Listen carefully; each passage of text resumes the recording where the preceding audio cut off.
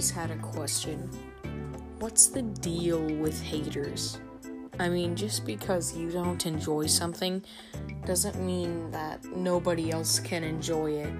I bet every hater in the world is just a bunch of stinking narcissists that are just like, my opinion is right, and if you say otherwise, then you're a poophead.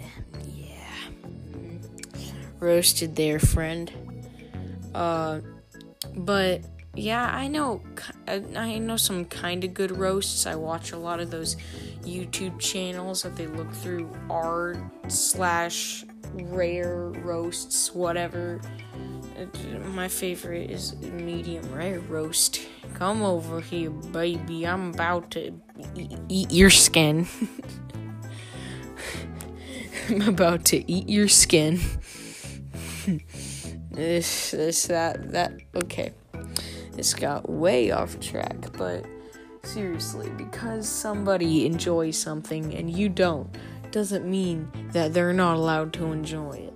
So say you are not a fan of communism, and your friend is a huge communist. Let's say Caillou, communist leader Caillou, and you go up to him and you says, hey friend, and Caillou says, yes, comrade, and then you're like, hey, I don't like communism, so shut it. Then your friend is gonna feel bad. It's gonna feel he's it. Caillou does not deserve a name. It.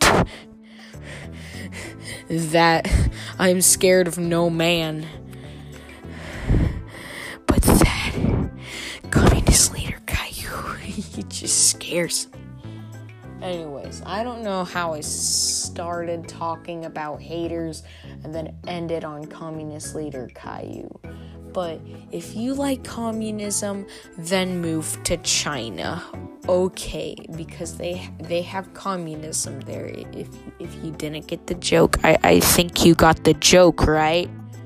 Anyway, so I'm just gonna be chilling with my boy Titus. Titus, do you have any commentary? Wake up.